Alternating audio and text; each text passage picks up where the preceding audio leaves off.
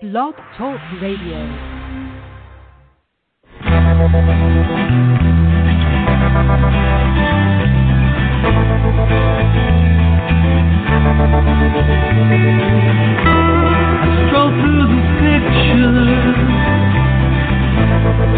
What I've left behind, you once again.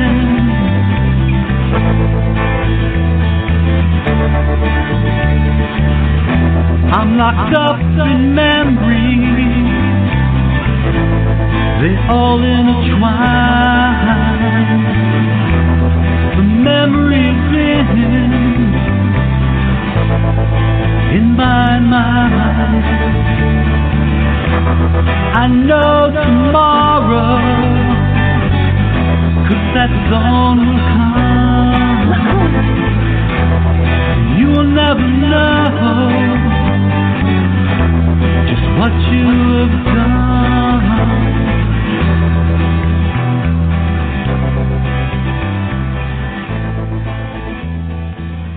Good evening, everyone, and welcome to Stop Child Abuse Now, SCAN radio show number 3147. This show is brought to you by NASCA, the National Association of Adult Survivors of Child Abuse. And here's the mission statement of NASCA. We have a single purpose at NASCA: address issues related to childhood abuse and trauma, including sexual assault, violent or physical abuse, emotional traumas, and neglect. And we do so with only two goals. One, educating the public, especially as related to helping society get over its taboo of discussing childhood sexual abuse, CSA. Presenting facts showing child abuse to be a pandemic worldwide problem that affects everyone. Two, offering hope and healing through numerous paths, providing many services to adult survivors of child abuse and information for anyone interested in the many issues involving prevention, intervention, and recovery. And since today is Tuesday, we have a call-in show, call-in question and answer discussion with a survivor professional using an open mic forum. We feature a survivor professional co-host who will field topics brought to the episode by you, the listener. Tonight, the special co-host is Pastor Deborah, who grew up all over the world in a military family where her mother was mentally ill. She is now a survivor professional. Living in Pensacola, Florida, she's trained in ministry, mental health, working with substance abuse, and is a trauma-informed social worker, all in one. She volunteers with many community organizations. Pastor Deborah says she can minister by text, phone, Skype, in person, and however the Lord directs her, 24/7. She teaches that humans have three parts: being of spirit, soul, and the physical body. I'm sorry, of coffee. We look forward to Pastor Deborah being an active member of the NASCA family for a long time. And she has already been a member of the NASCA family for a long time. And I want to say before I introduce Deborah to speak, I want to say that Victoria is here also, and she will answer the phone when you call in. And the number to call in is 646-595-2118. Please call in, and you can ask Pastor Deborah a question or make a comment. And that would be awesome. And we also have Philip on the line, Pastor Deborah. So now I'll turn it over to you. Good evening, NASCA family and listeners. This is Pastor Deborah of Agape Love. Love is Here's Global Spiritual Teaching Ministry with a YouTube channel called The Hidden Kingdoms and a couple others. And I brought up to Annie tonight that one of the main things I always work with is healing. The event has occurred in childhood, and it's left a lifetime of destruction and damage. And at NASCA, they're so good at trying to help people get on a road, get on a path, and get some healing. And that could be anything from emotional, physical, mental, biological. And so tonight I'm open to any questions about anything, really. Or we can just go in a direction of why is healing important? What does it look like? How do you get on it even if you're quite old? Is it possible to get healing? And what are you looking for to be healed? So those are just some areas. So I'll turn it back over to you, Miss Annie, and you can introduce Philip and anybody else. All right. Well, let's introduce Philip and see if he has any questions for us. Let's see. Hello, Philip. Are you there? Hi. How long have you been a pastor for? Since about 1995. And about 10 years before that, I was a licensed clinical mental health counselor, and I was nationally certified as a clinical mental health counselor. I did a lot of legislative work for mental health counselors, both at the national and state level. I was in private practice. I worked in rehabilitation institutes, worked with disabled, worked doing neuropsychological testing with brain injury patients, spinal cord injury patients. Did a lot of teaching about biofeedback. And then I did private practice and going into nursing homes. I worked in juvenile detention centers, worked in the jails. So I had a variety of what we'll call secular type work. And then I began wanting to pray with people more in the hospital and talk about the Bible more. And so I put my license down and I went to Bible school.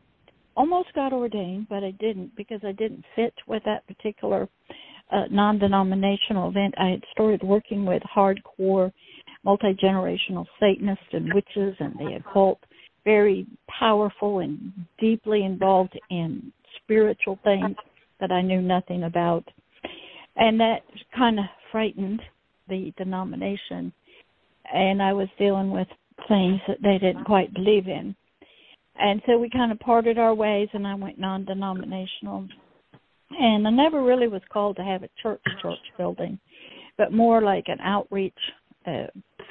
So I've done it have a website, and I've done it in a flea market. I do it at Walmart. More of just wherever you go, but I got thrown into the deep end of the swimming pool, and I had to learn very, very fast. I had to read a lot of books, true stories. I had to learn the horrible, bad stuff, and I had to face a lot of darkness that people went through, and I had to understand what was going on, and I spent a lot of time just by myself because the things I was learning, the church didn't quite believe in, and you didn't want to talk to people about it because they didn't quite believe it either. I struggled with it. And so I just studied, and I've been doing it since about 1995. Still doing it. Just, doing it on YouTube, doing it on the phone, doing it at Walmart, that kind of thing. Does that answer your question? Yes. So where did you go to Bible school? It was called the Brownsville Revivals. No, I didn't go there. I'm sorry. I was working through the Assemblies of God, and what they had a lot of people who wanted to be a pastor, but they were working a job. They call them bivocationals. So I did it at at-home course. You had about 300-400 books you had to read. I was under a pastor, an associate pastor at the church, We had to learn how to give sermons, write sermons. I was a part of a group of people who were going to an actual school that was here in Pensacola. I was working a job, had a family, so I did all mine. You get the book, you read the book, they send you the test, you send the test back. You were always under supervision, volunteered with the church. Because at first I thought that maybe, Christians at that time wanted to have licensed counselors to pray with them, like they're Christian counselors, and there really wasn't a lot of them at that time. So I had a really good idea that the church would hire me, pay me maybe $25,000, $30,000, and the other Assembly of God churches in town would kick in some money, and I'd be a therapist for the Christians, and they could come for free. Well, that didn't work out. So I didn't have a job. I gave up my license, and then I started volunteering in every way I could at the church, outreach ministries, the jail, women's ministries, conferences. Stayed under the supervision of the senior pastor and the other associate pastor. Kept reading the books, taking things. Actually went to my ordination service, and they laid hands on you and said, God's got a call on your life. I became licensed. I was a few steps away from being ordained. And then as you got into it a little bit more, you learned there was a certain kind of box you had to fit in, which be a full-time senior pastor, associate pastor, children's pastor, youth pastor, praise and worship, or an evangelist. And you couldn't be an evangelist till you had served 2 years full-time staff as pastor. Well, I was more outreach. I was dealing with some really hard stuff. And so they didn't really want to hire me. There wasn't going to be a place. And in most denominations, it's if you don't have a doctorate of divinity, gone to the right school, and you're going to get on staff full-time, which a lot of females, didn't back then. You just were on luck. And you could run the women's ministry, but usually that was the pastor's wife and a few of their friends. So I got the knowledge, and I got the experience. I had a real hard time learning how to write sermons because the assemblies wanted it done a certain way. You had 3 points, and then you do this, and then you tell a joke, and then you tell a little bit more, and you had to go about 45 minutes. I had a real hard time doing that. But I sort of got through it, and I'd go practice in my pastor's office, and he'd listen and then critique you and send the stuff off to the national. But as I was getting close to being ordained, I learned a lot about being in a denomination and about pastors, how the ordained ones worked, how they did their policies and procedures, how they did evangelism and money and stuff. But the leadership in our district got very frightened because I was moving in an area that they didn't quite like to be in, which was dealing with witches and hardcore stuff that they said Christians couldn't have, but yet I was doing deliverance work on Christians and casting some things out that the assembly said you couldn't have, but they were there. So I parted ways, and then I just sort of became a teacher, and I took people in my home that were Satanists and witches, bad people. They stole from me, tried to kill me, poison me, and trying to help them. And but then I learned how I had to be a teacher, and I had to be on the phone, talk, I had to understand things. So didn't get a lot of sleep because I'm either studying or talking to God, praying for people. And then I went back as a pastor into the jail, doing Bible studies, which was real interesting in the women's. Then I'd go in the main jail here where the bars are and do individual stuff. Tried to help a licensed counselor. She couldn't help the lady. And then I'd go in and do on the floors in the hardcore jail part with the harder people. And then I took pastoral training to be a hospital chaplain, paid money to do that, 4 or 5 months, paid a lot of money. And you learn about how to help people die, and you are there with the doctors, the nurses, when people are dying. I'm in the emergency room, very comfortable with it, with death and dying and stuff, and, life and death situations. And praying with people, so I did the chaplaincy training. I volunteered in the local community mental health center, working with those that the police arrest and put in what they call crisis stabilizations and work with the long-term ones. Volunteered in a lot of communities with sexual abuse, became a child advocate, guardian ad litem with child abuse, was the eyes and ears for a judge, very comfortable in a courtroom, the lawyers, and did that, was a state victims advocate, worked hospice, to help people die and go through that process. I was always in the community volunteering, learning, growing, as well as volunteering with churches and trying to help people. And people would call me on the phone and they'd want help. And, I did it all for free. I wasn't to charge anything. So that's sort of how it's evolved into now I make videos on YouTube and I teach that way. And just tell my stories, which is a lot of them. Does that help? Yes, very informative. Thank you. I was making a career change. Now, and as Annie will tell you my story, is I grew up with a mother who was mentally ill, brother running away. I don't know what's going on. Nobody's talking. Don't even get the birds and the bees. And but I wanted to know truth.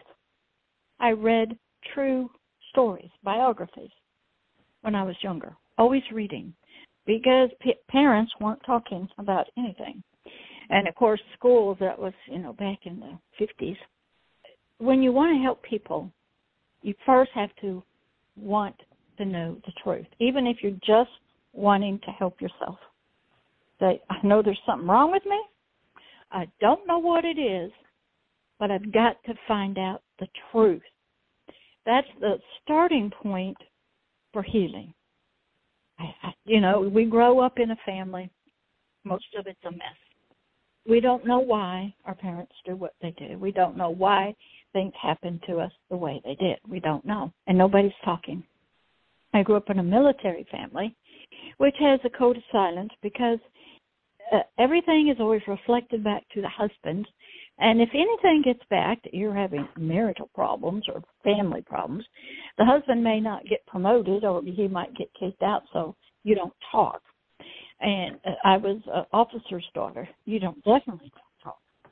But I grew up around military men who were fighters, protectors. They'd go lay their lives down.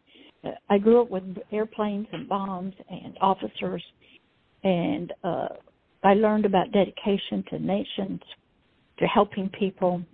World War II, my dad actually worked with General Patton, so I have that protective warrior-type identity, wanting to know truth. So you start there, even if something happened to you, you go, what happened? Why would people do this? So I started reading true stories.